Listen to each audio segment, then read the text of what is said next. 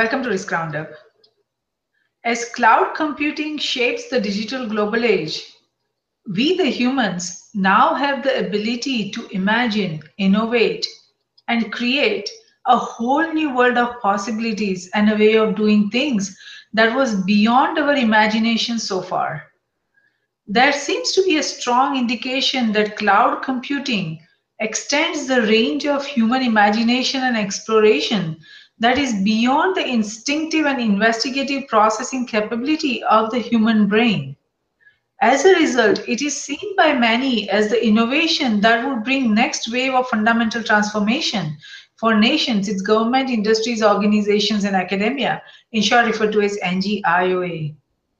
Now, while it is getting embraced for the potential benefits it could provide in speed, efficiency, flexibility, accessibility, and affordability, cloud computing is not just about benefiting industries. It greatly benefits governments, organizations, academia, as well as even individuals, in short, entire nations, irrespective of their geographical location. Cloud computing is fundamentally shaping and enabling a deeper understanding of everything from the behavior of any single individual or collective nations and all its components, that is, its government, industries, organizations, academia, and individuals, to projecting complex economic and societal outcomes. As a result, cloud computing driven insights are now providing direct benefits to the daily lives of individuals and entities across NGIOA through advances in pretty much everything. Cloud computing not only has the potential to accelerate ideas, innovations, and transformation in cyberspace, but also makes it possible to encourage and enhance collaboration and cooperation within, between, and across NGIOA in cyberspace, geospace, and space, in short referred to as CGS. It has the potential to bring fundamental transformation and is on its way to changing the way entities across NGIOA drive value from the digital global age. The ability to collect and evaluate data from numerous sources in cyberspace creates the potential for cloud computing to generate breakthroughs in many fields, from data analysis to industry analysis, from weather forecasting to security threat forecasting, and so much more. So basically, cloud computing is furthering the markets and economies as we speak. It is growing rapidly, and the growth is not only happening in advanced geographical nations and regions, but is expected across all nations and regions. Now, while cloud computing brings disruptive potential and possibilities for each individual and entities across NGIOA, it also brings critical security risks that needs to be identified, evaluated, understood, and managed. To discuss this further, I'm delighted to welcome Philip Abraham. Philip is the founder, chairman, and chief technology officer at CloudFace Labs and CloudFace LLC Healthcare. Welcome, Philip. We are delighted to have you on Risk Roundup. Thank you for having me here today. Wonderful, Philip. So the possibility, potential, and reach of cloud computing, combined with the wealth of data it enables, is nothing short of remarkable. What promise do you see of the cloud computing capabilities today and in the coming tomorrow? Well, I agree with your assessment. It's almost phenomenal, the upside. The upside is so significant. And for example, and when you combine not only business transformation upside, but the reintegration of new and innovative cybersecurity and security protective tools is extremely significant. And in my particular world, where we're looking at the 7-layer stack of the OSI stack, and we're taking all the business practices that are done in layers 3 through 7. And in my box that I created, we found a way to move everything through layer 2, which means all of the business done today isn't in layer 2, will have to be migrated to layer 2 for a phenomenal explosion of activity to drive cost out, improve efficiencies, and bring full transparency, all in an extremely secure manner. Even Michael Dell, I heard say on CNBC about 6 months ago, that the reason he spent $67 billion to buy EMC, the big storage server company, was he believes layers 3 through 7 are going to disappear. And everyone's going to have to find a way to go to layer 2. And that's why he put a $70 billion bet on it. Now, in my case, my thesis paper in grad school was on layer 2. And my box was designed to connect all disparate systems anytime, anywhere, for a speedy and smooth transition to a cloud environment that's fully transparent. It's a big upside. Yes, yes. So it seems, for the benefit of our global viewers and listeners, would you mind sharing what are the layers that you're talking about from layer 1 to layer 7? Yes, and you can go on like Google Images and Google the image for the 7 layers of the OSI stack. And generally speaking, the way I always try to communicate this to people is layer 1 is your power source. Where are you plugging in your laptop? Layer 7 is presentation. So if you want to go to like Domino'sPizza.com and you see the picture of the pizza, that's layer 7 coming at you. 3 through 6 are where software applications, and all that sit. That leaves layer 2. Now, right now, today, layer 2 primarily is where your Cisco routers are sitting. So if somebody at layer 6 wants to find out, where does Phil Abraham live, they would write on a piece of paper, where does Phil live, hand it down to somebody at layer 2, and they run up and down layer 2. And they go, oh, Phil lives in Michigan. They hand it back up to 6.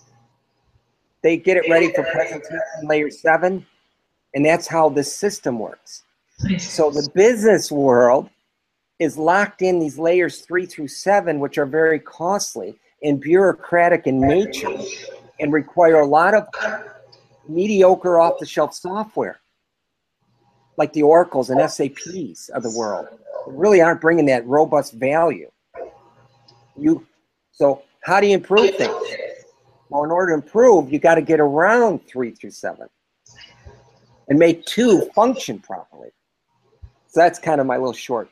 I see. No, that's a great background on that. Now, there are some who say that just as the Industrial Revolution relieved much of the humanity of physical labor, data analytics and cloud computing promises to free the human potential from its finite individual capabilities and move towards collective societal potential, because cloud allows that.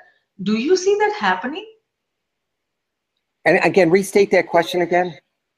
There are some who say that just as the Industrial Revolution relieved much of humanity of physical labor because of the machines that, that came to the rescue, yes, data analytics and cloud computing promise to free the human potential from its finite individual capabilities and move towards collective societal potential, because we don't have to now stay focused only within our individual capabilities. Cloud allows everyone to, have that collective capability. So do you see that happening? Oh, I see it, yes.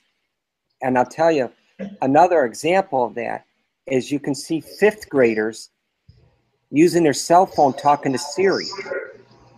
They'll say, hey, Siri, when was George Washington born? Or, hey, Siri, what is 12 divided by 2? Or, Siri, what's the longitude and latitude for London, England, so I can play my Pokemon Go game? Because in Pokemon Go, the kids might be in Michigan, but they can win a prize if they get to London, England. But they have to punch in the longitude and latitude. And Siri, on a collective basis, is managing all these people around the world playing Pokemon Go, is an example of the collectiveness, decision making. Yes, yes. Now, it also seems that with the arrival of cloud computing, much more complex problems can be tackled in a very meaningful way, as cloud computing is a revolution in computing architecture. It transforms not only the where the computing is going to happen, but also how the computing is going to happen. So what big problems facing nations, its government, industries, organizations, and academia, and even the entire human society are being addressed currently based on the potential of cloud computing? Or in other words, what big problems can be addressed now in a new manner? Okay. Yeah.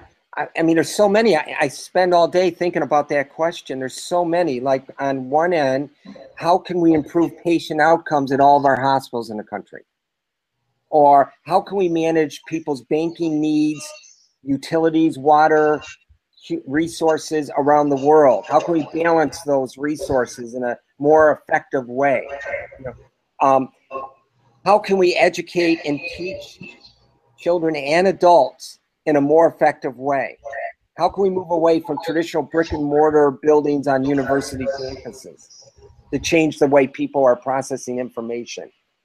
I mean, I think the shift is every bit as significant as when Henry Ford created the manufacturing auto assembly line at Ford Motor. Yes. It's the same shift coming at us now. Yes, more very significant. Very.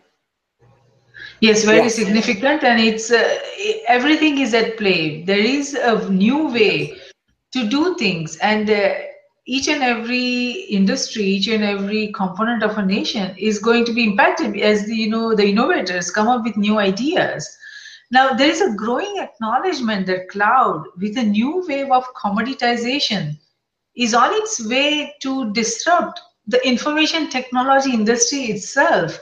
How do you see that happening, that in IT industry is impacted because of the cloud computing and clouds? And how do you envision the IT industry in the coming years? I can now you're in my area that I'm working on.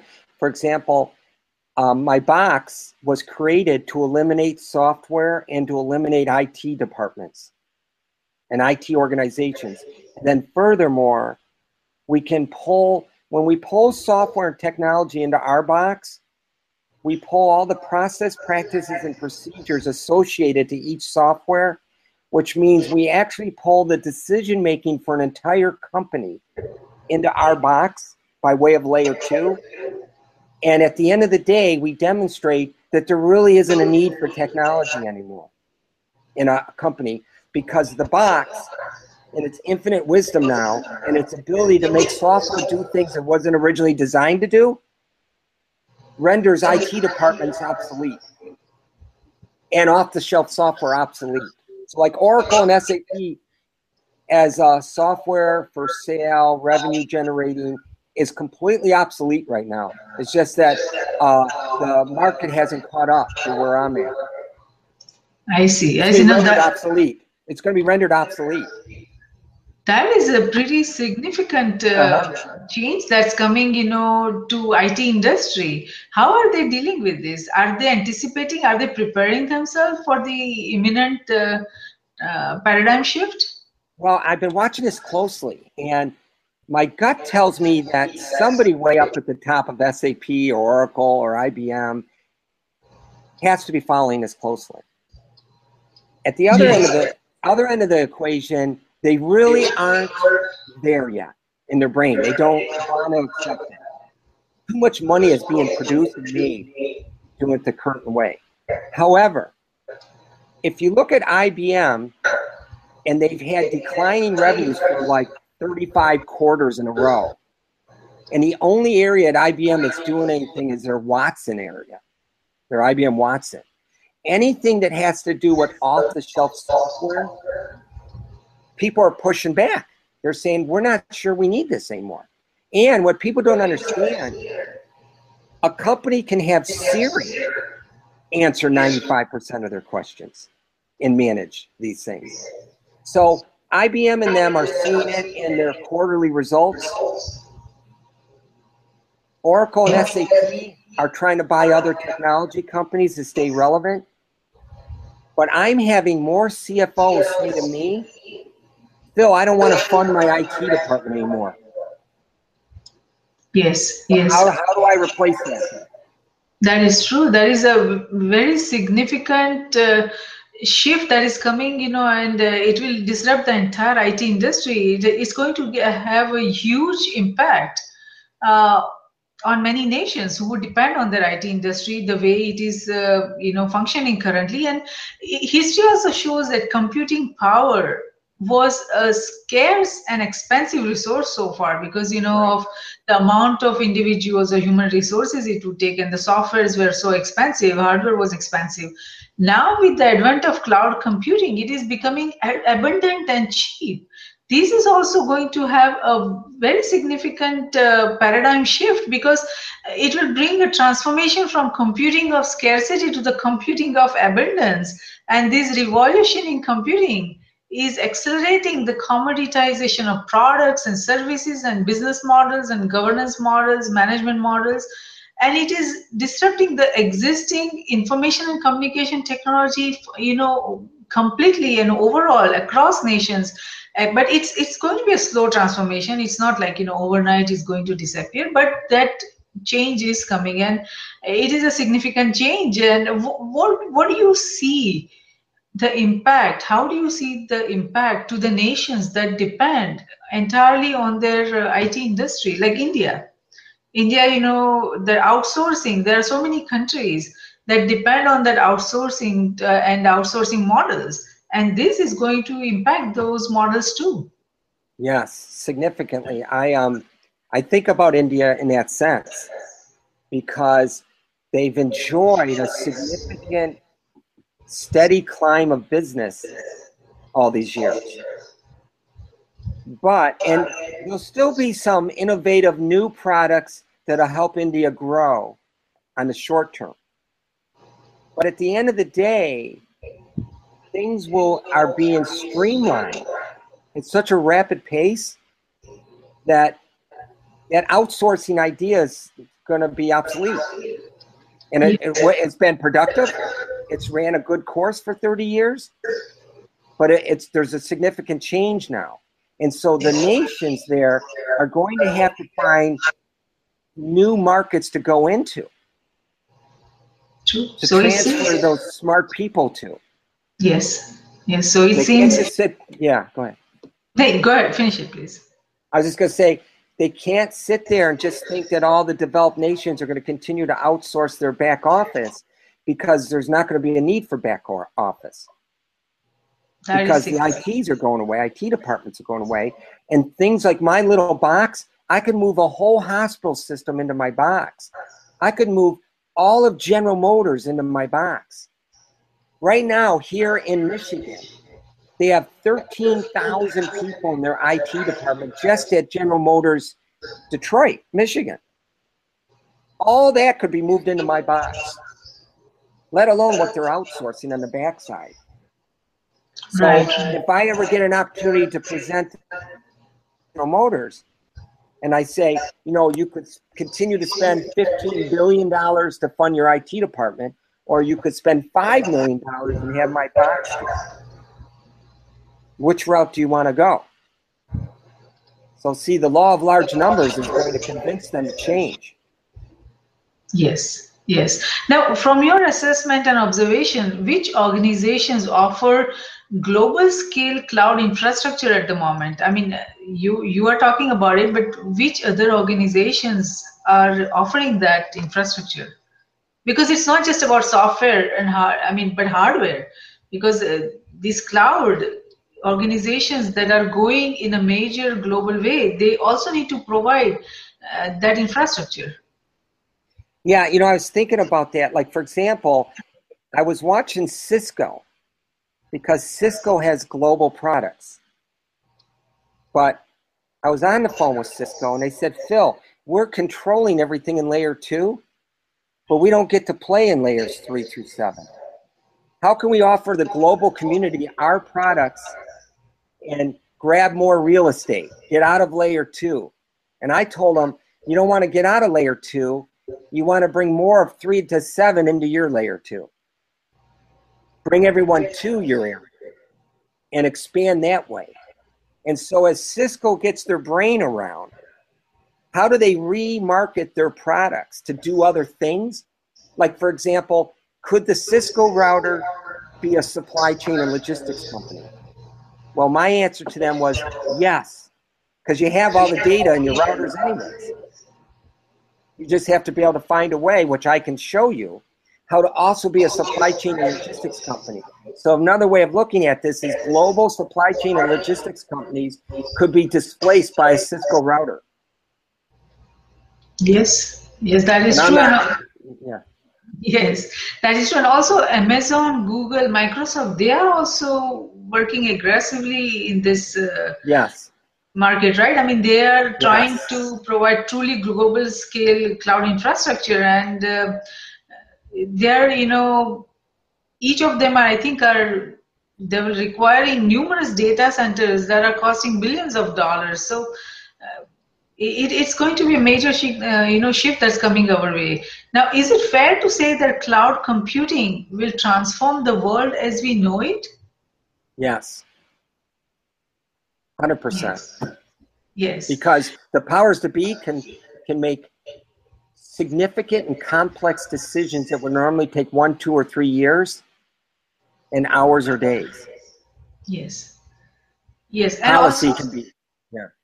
Yes, and also I think beyond contributing to economic growth, cloud computing also accelerates the pace of discovery and innovation in nearly all fields. So there is an opportunity for all industries. Each business is to come up with new ways of doing things, new ideas and innovations that will open new windows into phenomena as vast as the universe. The sky is the limit, and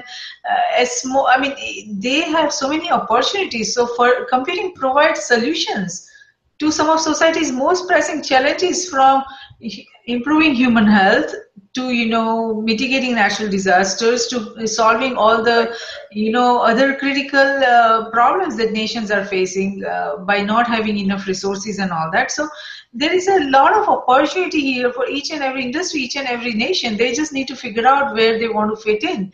Now, the fact that cloud computing involves the accumulation and integration of computing power with confidential and proprietary information also gives us a cause of great concern, because cloud security comes into play.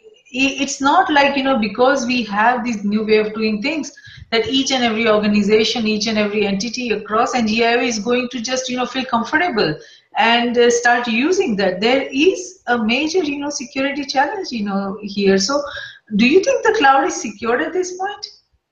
No, well, I have two answers to that. Most people try to say that the cloud is less secure. Actually, the cloud is significantly more secure than what we have today out there. The NSA, National Security Agency, put in writing that my box, the way it was designed, is the most secure and non-hacked. You can't hack my tool than anything they've ever seen. And they told me that all known software is less than 5% secure, including security software. They said my box is north of 95% secure. So currently today, there's virtually no security out there. And that's why you're seeing hospitals being hacked, companies like Kmart or Target being hacked, and Walmart, and everyone's being hacked. Why is it every day you open paper, everyone's being hacked? Because there's no security today. However, with that said, if companies can migrate to the cloud in new and unique ways, they can become very secure. But right now, the feeling is that this cloud is not secured, and that is probably a big obstacle for it to be embraced or accepted. Well, it's worse than that. Yes, yeah, it's really worse than that, because if you have a company that distributes Band-Aids to a hospital, and then they send electronic invoice, the hacker attaches at the distributor level of the Band-Aids to the electronic invoice that gets sent to the hospital for payment, and now the hacker's inside the hospital. Or the hackers can come in through those new electronic thermostats, or the hackers can come in through the MRI machines in the hospitals. And so the upside for profitable new companies is to find ways to keep the MRI machines from being a pathway in, for hackers, or thermostats. So there's all current practices today are an open door for hackers to come in. Exactly. So it's way worse than people think. Way worse. But and then the cause of concern is that, all this data is in one place in the cloud. I mean, right now in the current environment, hackers have to go to so many different, entities to be able to get all that data. So many different facilities now. Because of the cloud, all the data will be in one place. So they have to hack only one time, and they will be able to get all the access to the data. And that, brings critical security risk. So there is a serious cause of concern here. Well, there's another side to that. So to your point, today, a hacker has to come in through many different ways versus just one way, right? But it's too costly for companies to block all those many ways. So they cannot prevent security. They can't make things more secure in your analogy that there's many ways they can come in versus one. Because people can't spend the money to block all those many ways. If you have everything in one place, you can then spend money to secure the one place better and make that infinitely more secure, making it infinitely harder for them to hack in. That is a necessity. We have to work towards that. Now, the ability of any entity across NGIOA to tap into the power of computing, computer applications or computer software via the cloud, and thus free themselves from the task like designing, building, managing, and securing their own application or software and technology infrastructure, seems potentially powerful, because individual entities won't have to spend all those resources into designing, building, and managing the applications or software or technology infrastructure. So there is a growing optimism that cloud computing will benefit not only entities across NGIOA but entire nations and its economies. What impact will it have on the digital global age? Well, on one hand, it will eliminate the need for individual IT departments within all these organizations. They won't need to have IT departments. So there'll be a shift. Currently, all the IT organization and the money spent there and the staffing spent there will disappear. There will then be a shifting of those dollars to this global collective technology office, which then leads us to: how do you interact with that global office? How do you get your unique tools built and managed from that global one source? And so it now takes us to like the Henry Ford Motor example. We are now embarking on a new discussion and way of interacting with technology if you own a business. Like right now, you go down the hallway and you say to your chief information officer, I need to talk to you about all this IT stuff. In the future, that department will be gone. And I mean maybe as soon as 2 years. Not 20 years, but maybe 2 years. And so where would that CFO go to get answers on technology if he doesn't have a technology department? And for that matter, will technology in 2 years be to a point that they can do much of the work the CFO's doing? The answer to that is yes. Yes. So there is going to be you expect a significant amount of layoffs because of this, shift that we are anticipating. Or a significant labor transformation. So, a long time ago, like auto workers had to go back and get new training as they were being laid off here in Detroit. So they had to go back to school. Well, now maybe financial people and technology people are going to have to be retrained or get laid off. Yes. So it seems, so from your assessment, which sectors and economy, we talked about IT that is going to be impacted, but other than that, what sectors of the economy is expected to have the greatest impact because of this cloud computing? I think all industries, but certainly all industries that have high cost structure, automotive, retail, hospitals, any of these places where they have lots of software systems, a lot of IT departments, a lot of help desk, a lot of accounting departments, all that, there's really not a need for that. The only thing that's holding it up right now for a couple of years is little startups like mine are trying to work and develop ways to make it easy now to do it. Once those easy pathways are built, the transition will happen really quickly. Corporate America won't even think twice. Once they know they can save, $15 billion by going down a different pathway, they'll make that decision real quick. That is true. That is true. Now, beyond its impact on entities across NGIOA, cloud computing is also expected to have a potentially significant impact on the pace of economic development itself in both developed and developing nations because of the new ideas, new innovations that will emerge because of the capability that cloud computing provides.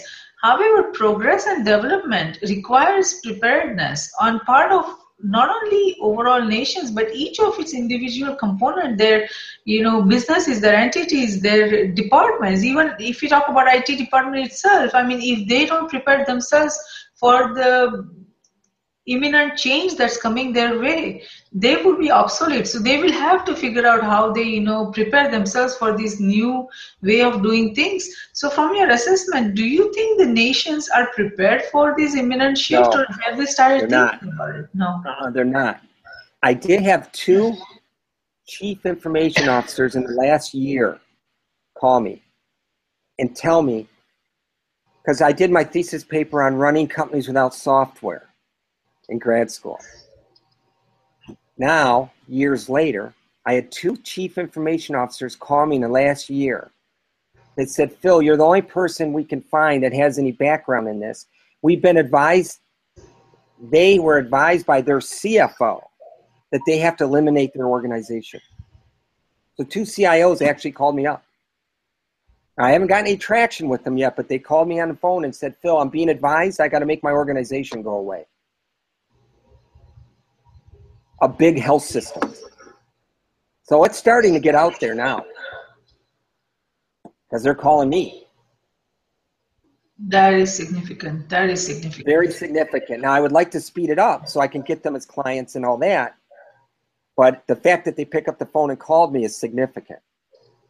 Yes, yes, so it seems. Now, what basic infrastructure is necessary for any nation or any industry to benefit, or any entity across any industry to benefit from cloud computing?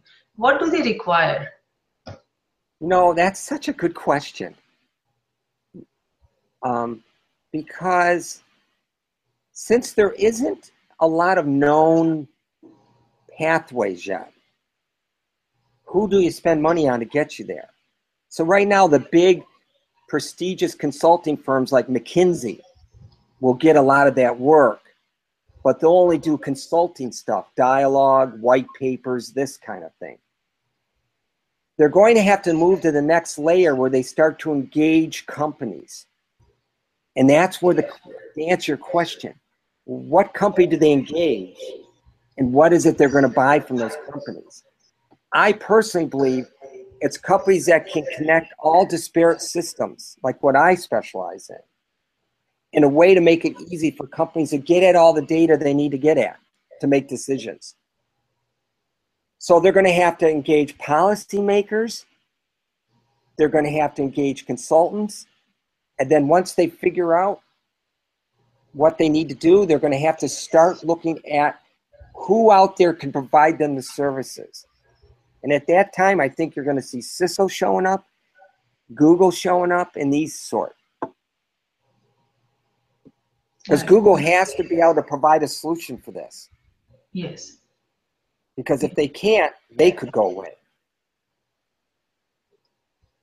Yes. So it seems nobody is obsolete. We have to all create new ways of doing things. Now, cloud technology is already impacting the world of individuals or citizens or clients, consumers, everywhere across nations. It seems many of the daily services we use now runs on the cloud already. It can incorporate analytics technology to tailor them to each individual's or citizens or consumers' preference. Can you share how cloud computing is changing this very fundamental fact? Can you give some examples that Yes. we already see? Yes. For example, everything's out at the cloud today, but everyone still relied on off-the-shelf software. So you've got a hybrid, off-the-shelf software interacting with cloud. We really haven't gone to a full cloud proposal. We've just been supporting traditional software sales with some cloud work. So we really haven't even embarked on the cloud yet. Now, for example, I know this lady that has a company. She was president of SAP North America. Her name's Geraldine McBride. And she left and created a company, I think it's called MyWave. Kind of do is build unique cloud tailored for each person, not for a company. So where I'm trying to create a box to move the cloud into my box and do things there, she is trying to point the cloud to each person. So instead of selling an ERP tool for a whole company, she's trying to point the cloud at each person so that each person has their own cloud established as an ERP tool. So for example, if you were to go to a hospital to get your broken ankle fixed, instead of all the information from the company that makes Band-Aids and the nurses, doctors, and everything, patient billing, going to the hospital's ERP system and all that billing and all that there, they want to redirect it to the person and skip the hospital. So connect the company to the person. That is very interesting. Yeah, it's that very is interesting. Yes. Yeah. Do you know what stage the development is? I think she's up and running now, actually. I see. And you can, if you remember her name, Geraldine McBride. And she was president of North America SAP. I would love to have her on this roundup. That seems very interesting because, And I can email you her stuff later. Okay, that would be great because it's not just the enterprises that information is so valuable when it gets on the cloud, but each and every individual, when that information gets on cloud, imagine the wealth of information that we will be able to get, what we will be able to anticipate, predict that would be necessary to make necessary change. It is amazing transformation possibilities there. Yeah, and it makes sense what she's working on. Because, right now, again, using a hospital, for example, a person goes in a hospital, but they're held hostage to the information. They'll only get information when the hospital decides to send it to them. Yes. And it's delivered in a way, only one way, and the person has no say in and can't audit it, has no idea. So they're just, here's your information, whether you like it or not. Here's your bill. What that lady's trying to do is shift the flow of information away from, in this case, the hospital, and send it to the person since the person's paying the bill. That would it'll have significant change because the hospital can't play games with pricing. Yes. And nor can the insurance companies, because it'll be fully transparent in the eyes of the patient. I like that. That is so necessary because right now we are just in the dark. Each individual is in the dark. Someone else is making decisions for them. So this is very fundamental. Very significant, yes. Very significant.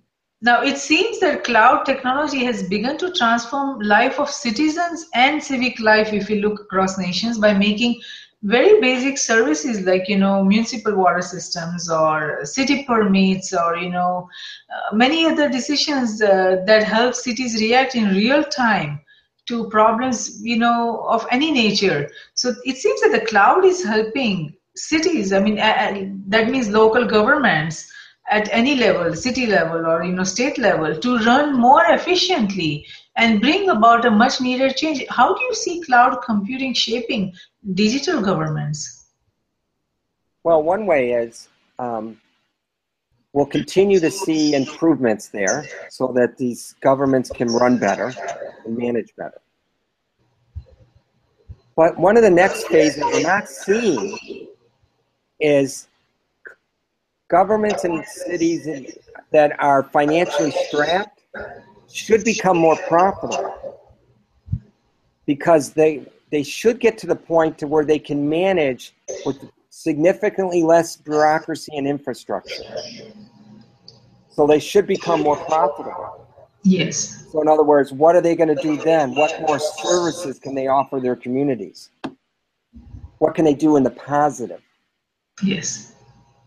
Yes, and there are also some who say that the rise of the cloud comes at a very good time, because there are so many at local levels or state levels or even federal government level. There are so many governments that are budget conscious right now, and they're budget constrained. They don't have enough money to spend on a lot of resources. So rather than pouring their own resources into new data centers, new entities across NG-Highway, they can turn to pay-as-you-go cloud services as an efficient, effective way of consolidating data and programs from different initiatives, industries, nations, and world. Because the governments sometimes cannot afford to make the necessary changes in their infrastructure, IT infrastructure, that frequently. It has to go through process which is very slow, very bureaucratic. So this is going to fundamentally help them, not only cut costs, but make their, way of functioning, the governments, more efficient and effective. And this is a fundamental transformation, right?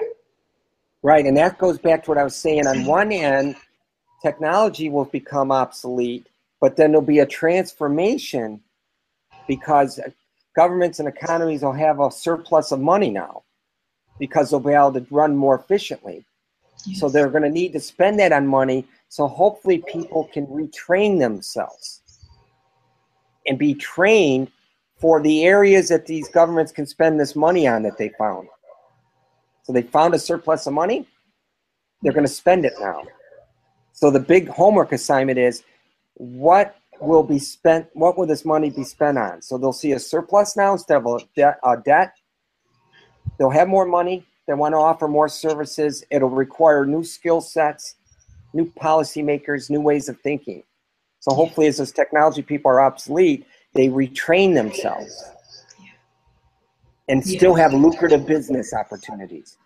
Yes, that is true. Now, while everyone has heard of the cloud, I mean, this is becoming a very common term now, not everyone clearly understands it, nor do they understand how best to take advantage of its benefits. And you see that not only at the individual level, but also at a industry level. There are a lot of entities across industries who quite don't understand how to get benefit from that. So what would you say to our global viewers and listeners as to how to benefit from the cloud? Well, I would say right now, it's very hard to benefit from the cloud because most people are not trained into what to look for as a benefit from this. They don't know because they're in the old way of doing things. So there's new opportunities. The challenge is getting people to understand how should they benefit, which could be a new growth opportunity for people, just to show people what to look for. So I don't even think people understand what to look for right now so that they can benefit. Right. Now, go ahead. Yes, go ahead, please. No, I was just going to say, I know, but I'm in a unique spot. I spend my whole life developing tools for that post-transformation. Yes. So I know what to look for. But the average person out there that I've surveyed, they don't know what to look for. Yes, that is true. So maybe this is an opening for some new business, ideas or initiatives where they can do consulting work and help entities across industries to understand what they should look for. So that is a good opening for anyone who wants to do that. Now, what are the different service models technologies and infrastructure options available for cloud across nations? Is it the same kind of across nation, or what are the different models that you see? I mean, are we going to do business differently if we're going from one nation to another nation versus in the cloud, inside yes. one nation? Yes, across nations, many different nations. Well, that goes back to where I was thinking about using Cisco, for example. They're already across nations. The Cisco routers are everywhere. So they're uniquely positioned to take advantage of, from one nation to another nation, doing work as this expands. Others are confined to their one nation. Google isn't, but you're actually kind of seeing this take shape because you have Amazon doing kind of cloud-based retail and displacing retailers. But over in China, they have their own Amazon-type company that's trying to own that cross-nation retail. So you're starting to see Amazon and a couple of their competitors. Walmart's global today, but in the brick and mortar sense. Walmart's now wants to be a cloud retailer in all those different countries. So I don't think it's played out yet. But there are also different models out there. I was reading somewhere that now you see infrastructure as a service, or software as a service, or a platform as a service, or integration platform as a service. So it is shaping up. They are emerging, all these cloud-based service models, right? Yes, but I don't think that's going to be the end result. But yes, you're right. Those software as a system and all the different SaaS models are trying to migrate into the new model. But I don't think those are going to be the end game. I think there's going to be a new model. I'm working on a new model myself. I'm not sure if my model is going to win the day. I hope I'm not wasting my time. But I looked at the current models, and I'm not sure they're really ready to make the transition themselves. So some work has to be done there. So you think that the models, they not effective? People are not buying into that model, and that's why you see a need? I see a need because I think those models are great, but I don't think they were technically designed for a full cloud transformation that you and I are talking about. I think they were designed assuming people will buy off-the-shelf software. I see. So if you make off-the-shelf software go away, will that model still stand up? So those models are outdated. It seems that those possibly models are outdated. So the question is, so the question really is, yes, they're outdated, but can they be modified or not? Right? So like cars are outdated, but then they get modified and then they're cool again. So the question becomes, so we still have cars, but the question is, these software models are in fact outdated. Will they be modified to survive this next transition? Right. No, that's a fair point, and then we'll wait and see how this shapes up. Yeah.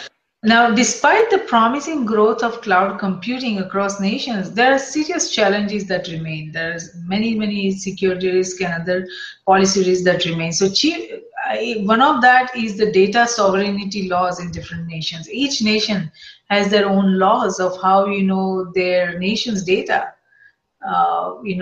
gets treated or gets managed or regulated. So this is, I think, restricting the flow of data across borders. So we will probably never see the global database of any industry or even the overall nations, because of the laws that are out there, policies that are out there. What impact do you see because of it? Because there are a lot of organizations who are trying to create a cloud that is global, and so that there is a better way of doing things. There are new ideas, new way of managing a lot of current problems. We can do it in an effective way, but because of these laws in different nations, we may not be able to do it that way. What are your thoughts on that? Well, you're right. So you have kind of these let's say, these doors that won't open as you go from one country to another, keeping data trapped under the policies of a different nation. So instead of having one global network of information, you have these kind of separate but big global buckets of nations, like maybe all of Europe or North America or Asia. But in the case of what I do at CloudFace is I design my bots to connect to all disparate systems. So now the question is, how can data that's controlled by another country and their policies be connected so it's disparate? So how do we connect that disparate system back over? And if we are able to connect that disparate system, then we won't be prevented from having a global database. So I really believe you will be able to circumvent that. I see. Because, for example, if we use healthcare, for example, you have big companies in the United States, but they have subsidiary companies in Ireland or Germany. And they have a challenge. Germany might not want their data in the same bucket as the data here in the United States, but that organization, that company needs to have access to that data. So there's going to have to be a way to bring that data together as long as you have companies that have subsidiaries all around the world, as an example. And Google's a global company. Yes, yes. So they're going to be big, powerful. Microsoft, Google, and others are going to find ways to bring that data through those walls. It's going to happen, for sure. Might not be as quick as I want it to be, but it's going to happen, my opinion. It may take time, but you're right. I mean, let's hope that it happens so that we have more capabilities because of that, global databases. Now, cloud computing enables higher level of innovation and discoveries by dismantling data silos and providing greater capabilities in data mining and data analytics. What potential does this have for any NGIOA, any single nation, or all nations and possibilities? Significant. Significant. Because if you could connect disparate systems, you now will have access to data analytics that are extremely more robust and accurate. Currently, governments have to rely on data and data analytics that are nowhere near robust because they can't gather data from disparate systems. So if a country can, in fact, get data from disparate systems into their analytics and dashboards, they can make quicker decisions that are much more effective and drive more cost out, and then hopefully offer better services, becoming much more efficient. Yes. Yes. Now, it seems that lack of standards is also a growing concern as far as the cloud computing capabilities goes. There is a need for IT industry, it seems, to collaborate to develop common standards or guidelines for data sharing, data usage, and demonstrate the cost value of cloud and how it will evolve. Is there any effort towards developing such standards? Well, I see that a lot. I read about other organizations creating standards. And what I see right now is really the reason standards have been not as successful as they want is they become political in nature. And so somebody wants only their standards in place. So that forces somebody else to say, well, we'd rather have our standards in place. So somebody needs to, I think what'll happen is, as the cloud, as more disparate systems come into play, you're going to eliminate the need for a lot of these standards, just like the need for off-the-shelf software is going to go away. And then there'll be a better chance of agreement on what standards should be. So I think you're going to, that could be very significant too. Right. Now, what are the barriers from your perspective to the success of cloud computing? There are a lot of initiatives going on, as we have been talking about. A lot of organizations are working towards it, and there's a lot of promise, a lot of potential about where this could lead us. But from your perspective and assessment, what do you think would probably not allow that to happen, or that it would hold back the, positive transformation that we all are looking forward to? Well, currently what's holding it back is, typical greed in business. People want to guard those revenue streams. So, in one hand, they want to keep selling mediocre off-the-shelf software. They want to prevent innovation and change. And so you have large corporations that don't want change because it'll hurt their bottom line. So there's a business component to this. There's a standards component. People don't want to move forward because they don't want their standards to be eliminated, or they want their standards to win the day. So you have a lot of this, business 101. I don't want change because it's going to affect my company. But unfortunately for those people, not only is change coming, but it's coming at such a rapid pace. I mean, I'm seeing it every day in the world I live in. Yes. And actually, it's changing faster than the policymakers can make policy. Yes. So it seems. Now, it seems that your organization is involved into cloud computing too. Would you like to share information about your organization and initiatives that you are working on currently for the benefit of our global viewers and listeners? Yes. Basically, I've spent my life looking at how can I unbundle complex organizations to drive significant cost out of businesses. Then that led me to looking at why is it that technology prevents costs from being driven out of businesses. So then I had to look at what software is driving technology to prevent us from driving costs out. So then what I did in my work is I have found a way to get software to behave in ways it wasn't originally designed, create algorithms to connect any disparate system in hours or days, not months and years, and provide management with analytics that can create policy, drive change in business, and drive cost out, improve patient outcomes, improve the customer experience, eliminate the need for IT departments, and do it in a very insane, secure manner, utilizing Layer 2. So we're currently at my company focused on the U.S. healthcare system from end to end, from manufacturer all the way to the patient, to drive cost out. And so that's what we're doing at my company at CloudFace, cloudfaceusa.com. Great. Thank you for sharing that information, Phil, and thank you for participating in Risk Roundup and sharing your insight, your observations, and your knowledge about where the cloud computing is going and what benefits we would see in the coming months and years. So I'm sure our global viewers and listeners are going to benefit tremendously from what you had to say today. So thank you, Phil. And thank you for having me. So individuals and entities across NGIOA are living in a very exciting period of transformation.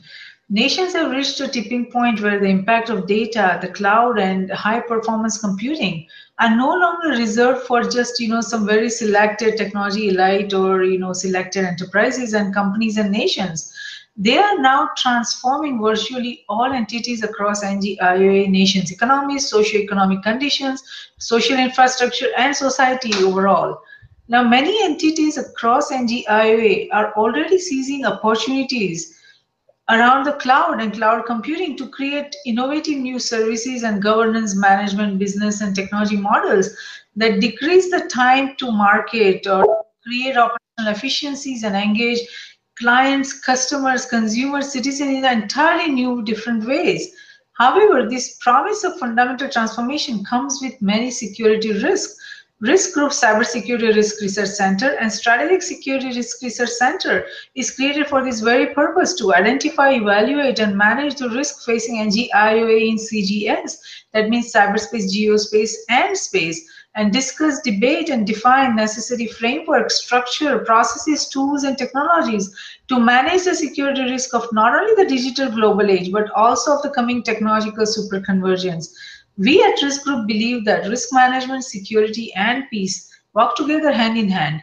Though security is related to management of threats and peace to the management of conflict, risk management is related to management of security vulnerabilities as well as management of conflict.